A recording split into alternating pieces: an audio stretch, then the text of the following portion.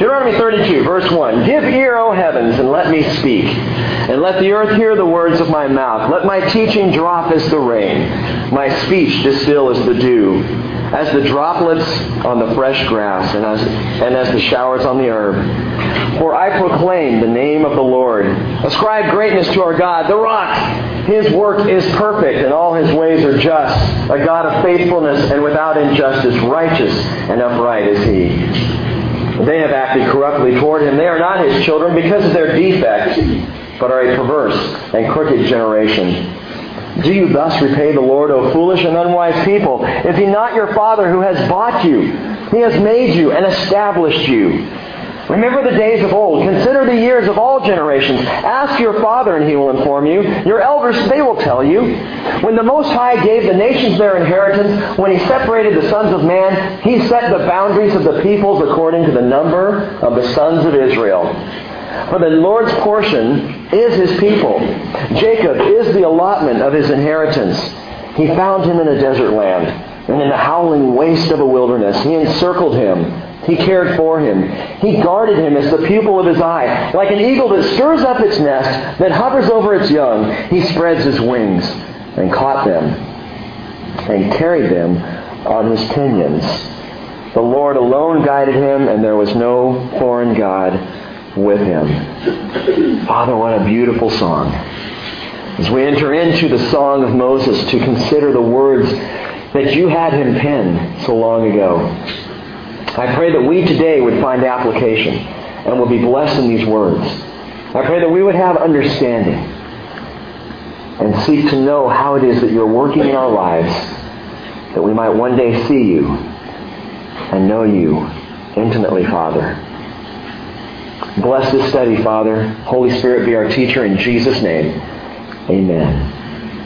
I'm going to give you a pop quiz this morning. Good way to start out on a cold morning. I want to see if you can tell me the next line that follows this line in these popular songs.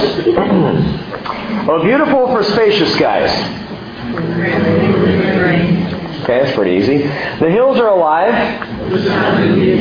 See, that's interesting to me, because if someone said the hills were alive before The Sound of Music came out, people would have run for the hills or away from the hills. It's a little frightening thought. The hills are alive. How about this one? What would you think if I sang out of tune? Pretty good. Now everybody's gone surfing. I love the anticipation. I'm going to get the next one. I know I'm going to get the next one. Here's a little song I wrote. You might want to sing it note for note. Don't worry, be happy. Don't worry, be happy. Okay. Maybe you missed that one. How about this one? Somewhere over the rainbow. Way up high. That was the number one song for the last 100 years, by the way. Over the rainbow. Dashing through the snow. Good. Songs are our most powerful means of communication. What's amazing is the way we remember songs. Even obscure songs that you don't sing very often, they get in our heads, they stick, they stay with us.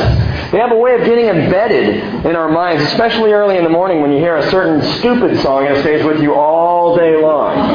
Something like Jimmy Crack Corn and I Don't Care. Now, if that gets in my head, get out of my way, because that's all I'm thinking. Jimmy Crack Corn. And I'm sick of carrying it. Just, they stick in our heads. But songs draw on deep levels of emotion and thought. They get in deep. Psalm 33 verse 1 says, "Sing for joy in the Lord, O you righteous ones. Praise is becoming to the upright. Give thanks to the Lord with the lyre." That's not the person who lies, that's the lyre, the instrument. "Sing praises to Him with a harp of 10 strings. Sing to Him a new song. Play skillfully with a shout of joy." Paul tells us something important about the handling of this powerful medium of song. He says in Colossians 3:16, "Let the word of Christ richly dwell within you, with all wisdom, teaching and admonishing one another with psalms and hymns and spiritual songs, singing with thankfulness in your hearts to God." Paul tells us not only are songs for the purpose of encouraging and uplifting each other, not only do we sing to praise and honor God, we also sing to teach. We sing to admonish. We sing that we might learn things. Songs are powerful teachers. This weekend down in Seattle at Overlake Christian Church, they're having the Christian Musician Summit. And I was down there on Thursday for what they called Songwriters Boot Camp. And it was very interesting. They gathered about 120 people who signed up for this thing. Songwriters wanted to know more about the craft and understand more about the industry. And we went through all these different sessions. And we listened to them. We talked to these different session leaders. And those of you who listened to Christian music back in the 80s, you'll recognize this guy. I had a song critiquing session where they actually took one of my songs along with some others and they critiqued them. And the guy who was critiquing my song was a guy by the name of Charlie Peacock.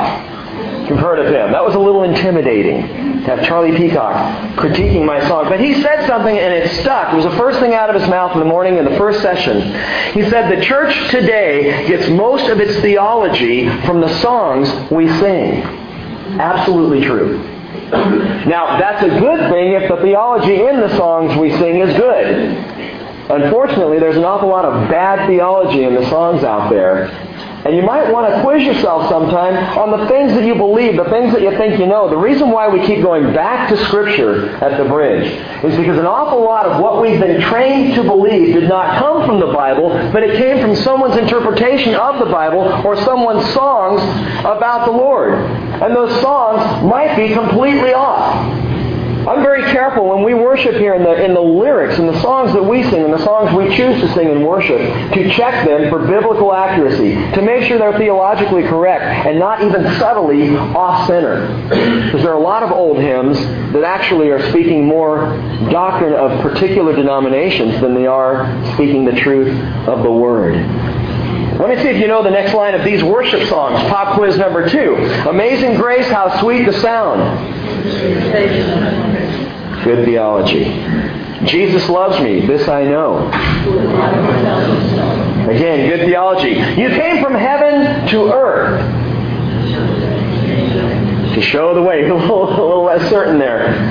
From the highest of heights to the depths of the sea.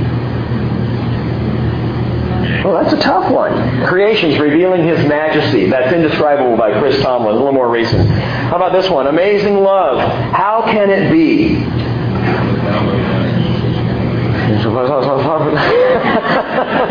That you, my King, should die for me. All good theology, good teaching. And as we sing and we worship in song, we are also learning. We're also understanding the Lord better.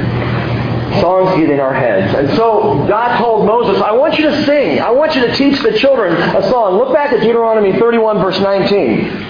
Moses has finished a long sermon of the book of Deuteronomy that we've been studying for all these weeks. And he comes to verse 19, chapter 31, and the Lord says, Now therefore, write this song for yourselves, and teach it to the sons of Israel. Put it on their lips so that this song may be a witness for me against the sons of Israel. For when I bring them into the land flowing with milk and honey, which I swore to their fathers, and which they have eaten and are satisfied and become prosperous, then they will turn to other gods and serve them and spurn me and break my covenant.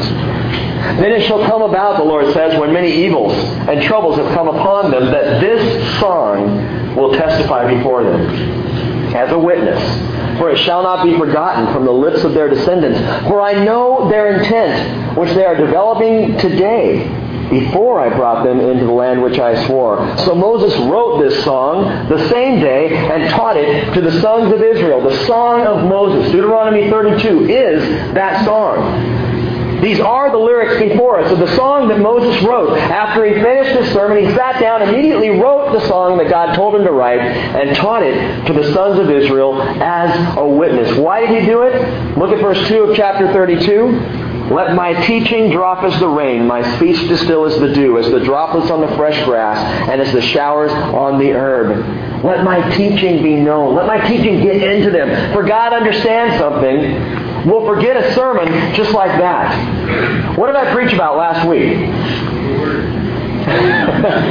All right. Who said that? Way to go, David. Yeah, we did talk about the Word.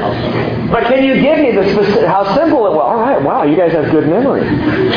Or I'm a good pastor.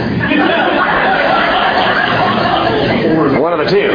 What did I talk about 2 weeks ago? How about 3 weeks ago? I did talked about tithing recently. Okay, we've got some basic concepts, but you know it's amazing. Songs, as we already have seen, dashing through the snow, you all jump out in a one-horse open sleigh, we know them. They're in us. They're in our heads. Sometimes the teaching, we have to really stretch and go, what was that? Or we have to look back in our notes and see what was written down. It doesn't stick quite as well. I'm sure Moses was looking out, I told you this a couple of weeks back, looking out at the children of Israel while he was speaking, and some of them had to be going, or... So he teaches the song of Moses. We're going to look at that. Today, Wednesday night, we're going to go through the whole chapter. Next week, we're probably going to deal with a little bit more of this song to understand the Lord, to see what He has to say. It's interesting, at the end of the Bible, Revelation chapter 15 tells us the following. It says, they sang the song of Moses, the bondservant of God, and the song of the Lamb, saying, great and marvelous are your works, O Lord God the Almighty. Righteous and true are your ways, King of the nations. Who will not fear, O Lord, and glorify your name? For you alone are holy. For all the nations will come and worship before you, for your righteous acts have been revealed. And some believe that song of Moses listed in Revelation 15 actually goes back to the first song recorded in the Scriptures, which would be Exodus 15. Exodus 15, where the children of Israel had just crossed the Red Sea, had seen the mighty acts of God as He led them through on dry ground. And on the other side of the sea, they began to break forth in song, and Moses sang a great song at that point. I tend to think, after looking at these things and studying it, that the song of Moses referred to in Revelation is this song. It's Deuteronomy 32. Because this song speaks of Israel. It speaks of God's righteousness to Israel. It speaks of their faithlessness and God's faithfulness. And in Revelation 15, at that point in the world's history to come, Israel will be turning to the Lord once again and praising Him. And I think it's going to be this song they're going to remember. This is the song that they will sing. In any case, whether it's this song or Exodus 15, I think it'd be good for us to learn the song to get a good jump start on the lyrics ahead of time. So when the song's sung, we already know it. And we can help our Jewish brothers and sisters who are trying to remember the lyrics. So as we come to the end of Deuteronomy, let's take a little bit of time and look at this song. Look at verse 7. Remember the days of old, Moses sings. Consider the years of all generations. Ask your father, and he will inform you. Your elders, and they will tell you. When the Most High gave the nations their inheritance, when He separated the sons of man, He set the boundaries of the peoples according to the number of the sons of Israel. Interesting couple of verses there. Remember the days of old, he says. Ask your father, he'll inform you. Your elders, and they will tell you. And there's something we have lost in our culture, and that's the value of learning from our elders. We're not talking about elders in the church. I'm talking about people who have wisdom and experience, who have some life lived, who have been around a while. Senior citizens who in our country are often second class are not second class to the Lord because they're the ones who have the memory. They're the ones who have the longevity. And Moses sings, ask them, go to them, see what they have to say. Understand a little bit of what they've learned. Let them inform you as to what the Lord has done. He says in verse 8 that the Most High gave the nations their inheritance, and that's exactly what God did. He gave man an inheritance over all the planet. But this is interesting. For all of the inheritance of humanity, God had a specific inheritance for Himself. One thing that He kept for Himself. Look at verse 9. For the Lord's portion is His people. Jacob is the allotment of His inheritance.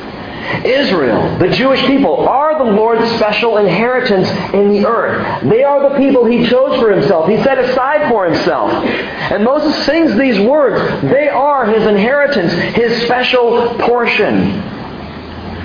Why do we talk about Israel so much at the bridge?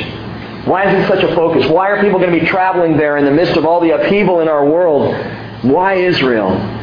Gang, if for no other reason, it's because the Lord claimed the people of Israel as His inheritance. And if you love the Lord, you're going to love the things the Lord loves. And the Lord loves Israel. God loves the Jewish people. They are His inheritance, His special portion. You remember Isaac, born of Abraham, had 2 sons, Esau and Jacob. And then Jacob had 12 sons. Jacob, whose name was changed to Israel, meaning Prince of God. Jacob, whose name you may recall means heel catcher. He's the supplanter. God changed Jacob in his life, turned him into Israel, Prince of God. And the 12 sons he had became 12 tribes. Reuben, Simeon, Levi, Judah, Zebulun, Issachar, Dan, Gad, Asher, Naphtali, Joseph, and Benjamin. Because there's no J in the Hebrew language, it would have more of a Y sound. Israel is God's portion among all the people of the world. So what? So great. Good for the Lord. I'm happy for Him. What does that have to do with me? Says the selfish person. Why does it matter? Because God's choice of this people provided for His choice of you. God chose the Jewish people, and through that choice, chose you as well. Back in Genesis chapter 12, verse 3, God told Abraham, in you, all the families of the earth will be blessed. Not just the Jewish people, but all families. Abraham, I'm going to make you a great nation, the father of many. But I'm also going to bless the entire world through you and through your offspring. Paul says in Ephesians chapter 1, verse 18, I pray that the eyes of your heart may be enlightened, so that you will know what is the hope of His calling, what are the riches of the glory of His inheritance, listen, in the saints. His inheritance in the saints. Paul says, I pray that you'll know the surpassing greatness of His power toward us who believe. Suddenly Paul makes a stunning claim. Not only is Israel the inheritance of God, but the saints are also His inheritance. Those who believe become God's portion in this world, His inheritance, those He desires. Here is the hope, gang, of God's calling. You're His inheritance, you're His prize, you're His treasure. You're His great desire. As Jim talked about in communion this morning, we're created for a relationship, but not just with each other. We are created for a relationship with God. That's His call. That's His choice. That's His desire. And you might say, well, what kind of inheritance am I? I think about that from time to time. You've got to be kidding. I wouldn't choose me, but God chose me. And chose to prove His love for me. Watch this. Note this here. In these verses, the next couple of verses, 3 things or 4 things that God did relating to Israel, but I also believe relating to you and I as well. Verse 10 says, He found him in a desert land and in the howling waste of a wilderness. Number 1, He found His people. He found His people. He found His people. How did He find them? Empty and wasted. They were empty and wasted. The desert speaks of dryness. The howling wilderness speaks of nothingness. And God pulled this people out when they had nothing to give Him. When they had nothing for Him. Empty, wasted. And that's often where God finds us. At the bottom of the barrel. The end of our rope. The howling waste of a wilderness. God loves to discover and find people there. How many of you are wandering in the wilderness this morning? How many feel unloved or uncared for or unimportant or insignificant? You know what's wonderful about that? It's precisely that place that the Lord finds His people. You may feel forgotten by everybody else in the world. You are not forgotten by God because He searches out the howling places in the wilderness, those empty, waste places. He searches out to find His people. Matthew chapter 9, verse 11. The Pharisees were talking to Jesus and they said, or to His disciples, and they said, why is your teacher eating with the tax collectors and the sinners? And Jesus heard it. And Jesus responded, it's not those who are healthy who need a physician, but those who are sick. I did not come to call the righteous, but sinners. Luke 19:10, Jesus said, the Son of Man has come to seek and save that which was lost. And it said, and I like this quote, the true measure of the value of any object is based on what someone is willing to pay for that object. You want to know how valuable something it is? Ask what the cost is. You want to understand how valuable you are to the Lord? Look at what He paid. Look at the price. Romans 5:8, God demonstrates His own love toward us in that while we were yet sinners, Christ died for us. When we were in the howling wasteland. When we were lost and empty and had nothing to give the Father, that's when He died for us. That's when He chose us. He paid the greatest price. So in your moments of howling wasteland insignificance, please hear this. You are worth the life of Jesus to the Father. In those moments when you feel like your worth is nothing, consider the worth of Jesus. And that's what God was willing to pay for you. He found His people. Number 2, if you're taking notes, He surrounded His people. Look at verse 10 continuing on. It says that not only did He find him in a desert land, but He encircled him. He surrounded him. He's got you surrounded. I love that. You cannot turn any direction. You cannot go any place that God doesn't know where you are, that He doesn't have you surrounded and encircled. He doesn't just find people and then forget about them. He draws them in and encompasses them all about. Turn in your Bibles to Psalm 139. Psalm 139. The words of which we sang this morning. Let me just read this to you. Beginning in verse 1, Psalm 139, verse 1. O Lord, You have searched me and know me. You know when I sit down and when I rise up. You understand my thought from afar. You scrutinize my path and my lying down and are intimately acquainted with all my ways. Even before there's a word on my tongue, behold, O Lord, You know it all. You have enclosed me behind and before, and You laid Your hand on me. Now listen, and please hear this. So often in Christianity, people will reject the whole thing because someone or someone's at their particular church doesn't seem to notice them. I've heard time and time again, people make a comment, no one even knows I'm there. No one pays attention to me. No one has any awareness of whether I walk in the door or not. And I have to say, you're wrong. Because even if not a single human being acknowledges you when you walk in the door, the Lord knows you're here. He has encompassed you behind and before. He has you surrounded. He has laid His hand upon you. Stop basing your faith on other Christians because we are all fallen, we are all sinners, and we all need to know the Lord better. But He is perfect. And that perfect God whom we love and we serve has you surrounded. And He has not forgotten about you. Though everybody else in your life seems to be going a different direction, God is right there speaking the word of love to you. And the psalmist says, such knowledge is too wonderful for me. It's too high. I cannot attain it. Where can I go from Your Spirit? Where can I flee from Your presence? If I ascend to heaven, You're there. If I make my bed in Sheol, behold, You're there.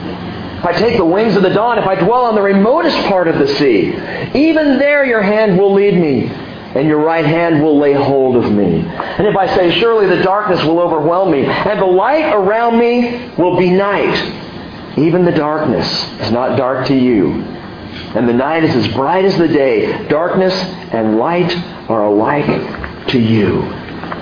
He has you surrounded. But it gets even better. Not only did He find you, not only has He surrounded you, but He says to Israel, He cared for him. He cared for him. That word cared for needs a little understanding. It's the Hebrew word bin, not like bean like we would eat, but B-I-Y-N, if you want to transliterate it there. The Hebrew bin, it literally means to give understanding or to instruct. To instruct. And that's what the word is for. God found His people. He surrounded His people. He also grounded His people. This is what's happened through the whole Torah that we've been studying through so far. This entire sermon of Moses was because God wanted to instruct the people on how to live. He finds them, He surrounds them, but then He teaches them. He doesn't leave us wondering, okay, we're surrounded by God now, what do? We know exactly what to do. There is no excuse for any man on the face of the earth not to know the will of the Father because He has instructed us. He has grounded us in His Word. He grounds His people. Another Charlie Peacock quote from this Songwriters Convention. He says, you can't sing or write the songs of the Lord if you are not in His Word. Too many try to go after the Lord, try to understand the Lord without ever spending time in His Word. You want to know the Lord? It starts right here. And you need to stay right here. He grounds His people. By the way, that's the point of the whole song, to instruct the people in the Word of God. It's what Moses has been doing through the whole book. It's what the Lord did in giving His law. It's what His Word is doing even this morning, grounding us, giving us a solid foundation on which we can stand, instructing us with His perfect truth. Psalm 19 verse 7 says, "The law of the Lord is perfect, restoring the soul. The testimony of the Lord is sure, making wise the simple. The precepts of the Lord are right, rejoicing the heart. The commandment of the Lord is pure, enlightening the eyes." And you don't have to take my word for it, but I implore you to take God's word for it. I implore you, I beg you to study His word. To always compare and not assume, and I've said this so many times, you're probably getting tired of hearing it, but don't assume because Rick says it, that it's the Word. You test everything that's taught up here against Scripture. And challenge me on it. Occasionally as a pastor, and I don't know if it tickles me or ticks me off. It's one of the two. But occasionally, word gets back to me. Then someone says, "Well, I don't think what Rick talked about last week was even close. I think he was way off." Talk to me about it. For goodness sake, if I'm way off, shouldn't I know? Don't you want to tell me? If I'm off track, would you help me get back on track? Test and study the Word so that everything taught can be sure to be God's. His Word. Grounded in His Word. He found us when we were wasted, surrounding us with His love, grounding us in the truth of His Word. And it says He also guarded him as the pupil of His eye. He guarded him as the pupil of His eye. In the same way, and this is a powerful picture, that you and I would protect our very eyes. The Lord says, "I protect my people." How is the eye protected? When I was in Virginia, I did youth ministry there for about 3 years, and they had these little summer gnats that were incredibly annoying. Went out to Christian camp in the summer. I used to love Christian camp before I went out to Virginia and directed a Christian camp out there. And I hated it out there because there were all these little bugs and everything. And I'll never forget the first day I was out teaching. We had all our kids out on the lawn. It was outside. It was a beautiful day. It was kind of humid and the bugs were flying. Little gnats. And what they do is they see the whites of your eyes and they think it's a marshmallow. So they go for it. They think it's a little treat. I'm going to get me some of that. And in they fly. So you're always getting eyes, the gnats coming into your eyes. And I learned something in Virginia at the time. I'm watching the kids, and I'm up there, and I'm actually leading some songs, and we're singing, and I begin to look out, and the kids, their hands are raised. And I'm watching all these kids with their hands raised, and I'm like, oh, this is great. Now, I didn't know these kids. This is right after I first arrived, and I'm thinking, this is a spiritual group of kids. They're raising up their hands, they're worshiping the Lord, and I thought that's great. And then I found out later they were raising their hands because the bugs will fly to the highest thing. On the body. So if your hands raised, that's where the gnats are flying. So they were raising their hands to keep the gnats out of their eyes, is what they were doing. But the eye is interesting. Scientists tell us that it's the fastest reflex of the human anatomy, the eyelid. Faster than anything else. In our entire bodies, the eyelid, the way it closes it, we're told that the blink of an eye is 1/1000th of a second. The protection. And this is what God's saying. He guarded His people as the eyelid would protect the pupil of the eye, snapping shut to protect against any harm in 1/1000th of a second. By the way, Bible students and Mercy Me fans, there's the phrase, "in the blink of an eye," brings something else to mind. It is the twinkling of an eye. It's not the blink. I wanted to point that out to you. It's interesting. People will say, oh, it's in the blink of an eye. And I believe the NIV translates this verse that way. 1 Corinthians 15:52. In a moment, in the NIV, blink of an eye, at the last trumpet, for the trumpet will sound, the dead will be raised imperishable, and we will be changed. However, it's not the blink of an eye. It's the twinkling of an eye. Blink and twinkle, two different words. A blink is estimated at 1/1000th of a second. A twinkle is estimated at 1/1 of a second. Which means when Jesus calls and when we go home and when we are changed, it will be so fast you won't even be able to blink and it's over. You will be changed. Awesome. But Moses sings the song that tells us God guards like an eyelid over a people, instantaneously protecting the most vulnerable among us. That's the way the God that we serve works. That's how He wants to guard and protect His people. He found us. He surrounds us. He grounds us in the Word. He guards His people. You say, well, Rick, the fourth one, guards, doesn't rhyme with found, surround, and ground. I know, I couldn't find one. Did my best.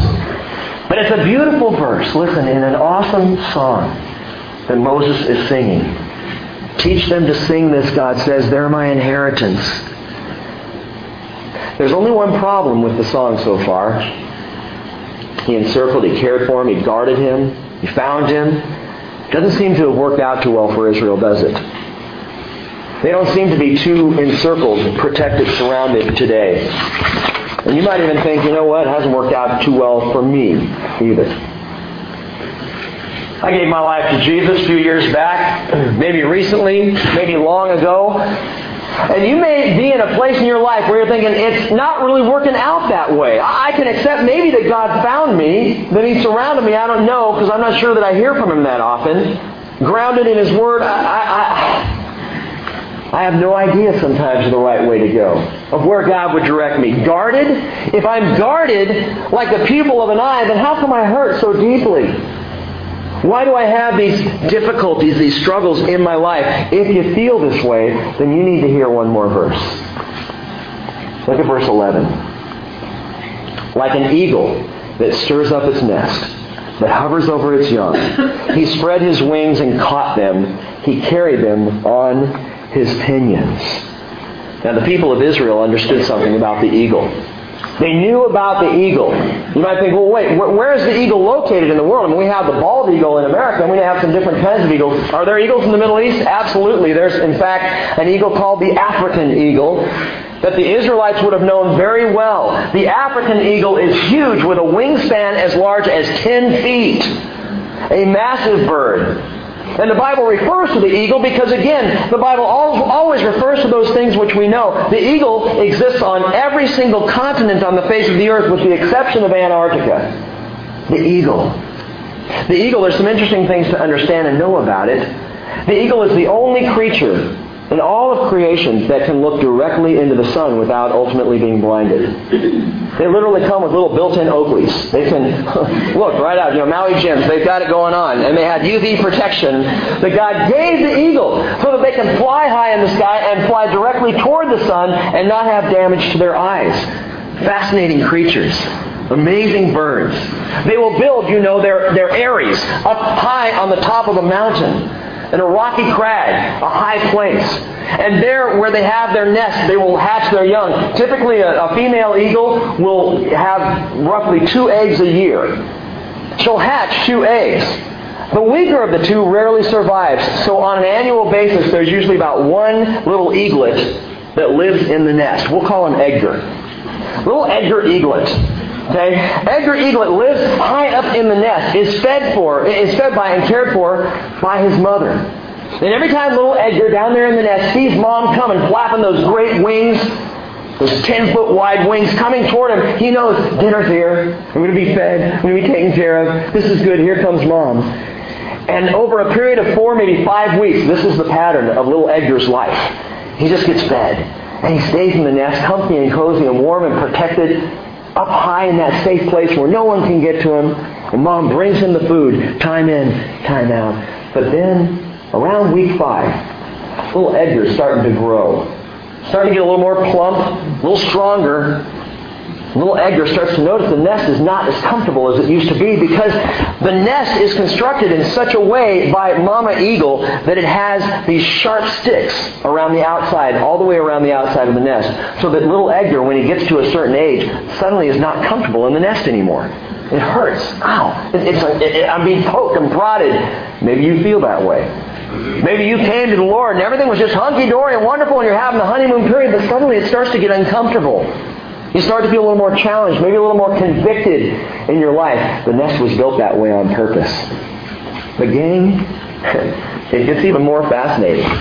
Because the day comes when little Edgar is sitting there in the middle of the nest waiting for dinner. And here comes Mom. And Edgar sees her coming. And she's flying right toward the nest. And he opens his mouth and he's like, I'm going to eat. And suddenly the nest gets flipped on its side. Mama Eagle, what a klutz, Edgar must think, as he gets knocked out of the nest and begins falling to his death. He's flailing his little wings. He can't fly, and he's falling faster and faster, and the rocks are coming up toward him. He's headed right for the crags. He's going to die. He's not going to make it when suddenly, whoosh, Mama Eagle swoops down beneath Edgar and catches him on her wings. and will lift him up. And exactly as the passage teaches us, he spread his wings and caught them and carried them on his pinions. He stirred up the nest. That's what the eagle does, to teach the young one thing: how to fly. It's flight training. How to fly. And Mama Eagle will do this over and over and over. At first, maybe little Edgar just thinks it was a mistake. Klutzy Mom just ran into the nest. No, she keeps coming back and stirring up the nest, and out goes Edgar, and down he falls, flailing and freaking out until finally one day, instead of flailing, he's flying. And that's the whole point. Life, my friends, is flight training. That's why we're here. So we can learn to fly. So we can learn to be raised up. The Lord, I've said this many times, I will say it many times again, the Lord is not concerned, or at least not as concerned with our present comfort as He is with our eternal condition. How we live and struggle and the pain we feel here is nothing compared to what God is preparing for us, for He wants for us. Don't forget this. I sat there in the songwriter's workshop. One more thing that I heard there. We're listening to these songs, and again, Charlie Peacock was talking to the group, and we listened to one song that this other guy had written, and Charlie Peacock said, it's a good song, but I have to say this. It's bad theology. We all kind of went, oh, he just got slammed. It's bad theology. The whole song was about if you give your life to Jesus, everything will be just fine, and it's not true. And I want you to understand and know that just because you've given your life to Christ does not mean everything goes well. It doesn't mean everything's perfect. In fact, in some cases, if you give your life to Jesus, He will ruin you. He'll ruin your life. It'll be a rapturous, wonderful ruin worth rejoicing, but He will ruin you because He wants you to learn how to truly fly. Best example I can come up with in Scripture is the Apostle Paul. Talk about a guy whose life was wonderfully, rapturously ruined by the Lord. In fact, before Paul became a Christian, Jesus made this comment, Acts 9:15. He said that Paul would be a chosen instrument of mine to bear my name before the Gentiles and kings and the sons of Israel. I will show him how much he must suffer for my name's sake. Later in Paul's life, in Acts chapter 26, he's talking about his conversion experience. The first time he met the Lord on that road to Damascus. And he makes a comment. He doesn't tell us this anywhere else except in the last telling of his saving. And in that telling, he makes this comment. He says, Jesus said to me, Saul, Saul, why are you persecuting me? It's hard for you to kick against the goads. The goads in Greek, that's keteo. And keteo literally means sharp points or stings or prods. Like little Edgar in the nest who's bumping up against those sharp sticks. And Jesus said to Paul, it's hard for you to kick against that, isn't it, Paul? It's hard to remain comfortable in your faith when you know that you know something's not right. And so Paul got flung out of the nest. And he describes his ministry with words like this, 2 Corinthians 6:4. He describes his ministry as afflictions, hardships, distresses, beatings, imprisonments, tumults, labors, sleeplessness, and hunger. Sign me up. He goes on in 2 Corinthians 11:23 to say that he was beaten times without number, often in danger of death. 5 times, he said, I received from the Jews 39 lashes. 3 times I was beaten with rods. Once I was stoned. 3 times I was shipwrecked. A night and a day I have spent in the deep. I've been on frequent journeys in dangers from rivers, dangers from robbers, dangers from my countrymen, dangers from the Gentiles, dangers in the city, dangers in the wilderness, dangers on the sea, dangers among false brethren. Everywhere he turns. It's interesting he says false brethren. Even in the church, Paul ran into dangers of those who would not teach the truth. Paul says, I've been in labor and hardship, many sleepless nights, in hunger and thirst, often without food, in cold and exposure. Apart from such external things, there is the daily pressure of me, or on me, of concern for all the churches. And I think that verse is impressive to me. Because I've learned over 3 years at the Bridge, I have the daily pressure of concern for this fellowship. I've never known that before. And there are days that, to be honest, it weighs heavily where this fellowship is going, how individual people are doing. how we're growing in the Lord. Are we doing what the Lord has called us to do? And Paul says, I don't have the weight of one fellowship. I have the weight of all the churches on my back. He goes on to say, who is weak without my being weak? You think you're weak? Check me out. Who is led into sin without my intense concern? Gang, he was kicked out of the nest, flailing, falling. His whole life seeming to be ruined, but listen to what Paul says, Philippians 2:17. He says, but even if I am being poured out as a drink offering upon the sacrifice and service of your faith, I rejoice. I rejoice. And I share my joy with you all. Your joy, Paul? Your life is a mess. You're falling, you're flailing. It seems to be out of control so many times. It seems like Paul actually hit rock bottom. But Paul says, no, I rejoice. I rejoice through all the suffering and pain and beating and trial and hardship. And I would venture to guess there's not a one of us who has had hardship like the Apostle Paul had.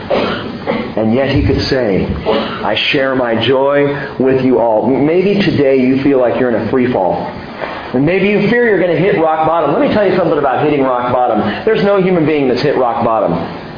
None of us sitting here have hit rock bottom. It's dramatic to say so, even a bit glamorous. Man, I just hit rock bottom. No, you haven't. If you're drawing breath, you have not hit rock bottom.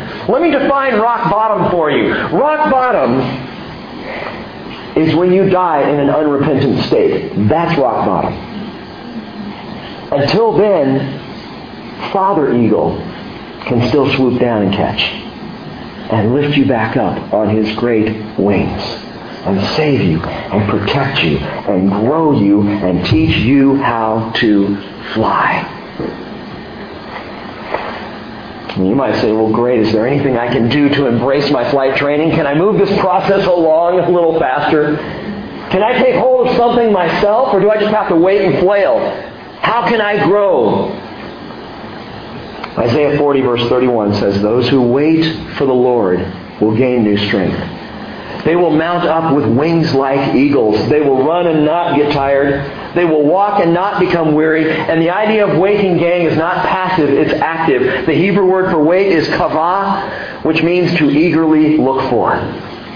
Those who eagerly look for the Lord will gain new strength. If you eagerly look for the Lord, you will raise up with wings like eagles. Like the eagle, by the way, who can look directly into the sun, so we are called to look directly at the Son of God, to fix our eyes on Jesus. The Lord who found you, who surrounds you, who wants to ground you in His Word, and He will guard you. But He wants your gaze. He wants your focus to be 100% completely on Him. By the way, verse 12 of Deuteronomy 32 tells us that the Lord alone guided him, and there was no foreign god with him. No foreign god. You fix your eyes on Jesus. You wait on the Lord, and you will mount up with wings as eagles. And by the way, one last note about Israel. It's interesting that in Revelation chapter 12, verse 14, we're told that Israel, at the end of all things, in the midst of the tribulation, when things couldn't possibly be worse, just as they're about to hit the rocks, it tells us that they are given the two wings of an eagle to bear them up and take them to a safe place of protection in the wilderness. No foreign god, no strange entities, just the Lord. Gang, He's teaching us to fly. And if it's hurting, if it's uncomfortable, if it's difficult, you just need to know you're being taught how to fly. And we're going to need to know how to fly, because one day soon we will be caught up to meet the Lord in the air. 1 Thessalonians 4:17 tells us, and so we shall be with the Lord forever. Father, give us eagle's wings. Strengthen our ability to fly. Give us a strength, Father, that is beyond ourselves, an ability to pursue You and live our lives for You. God, the nest can get uncomfortable. The falling is even worse. But Lord, as we draw breath, we pray that You will catch us and instruct us that we might fly with the name of Jesus on our lips, looking directly to the Son who saved us. Father, we thank you for your word. We thank you for the song of Moses. And we pray that we might be blessed through it and by it. And encourage us this morning, Father, we pray. In Jesus' name.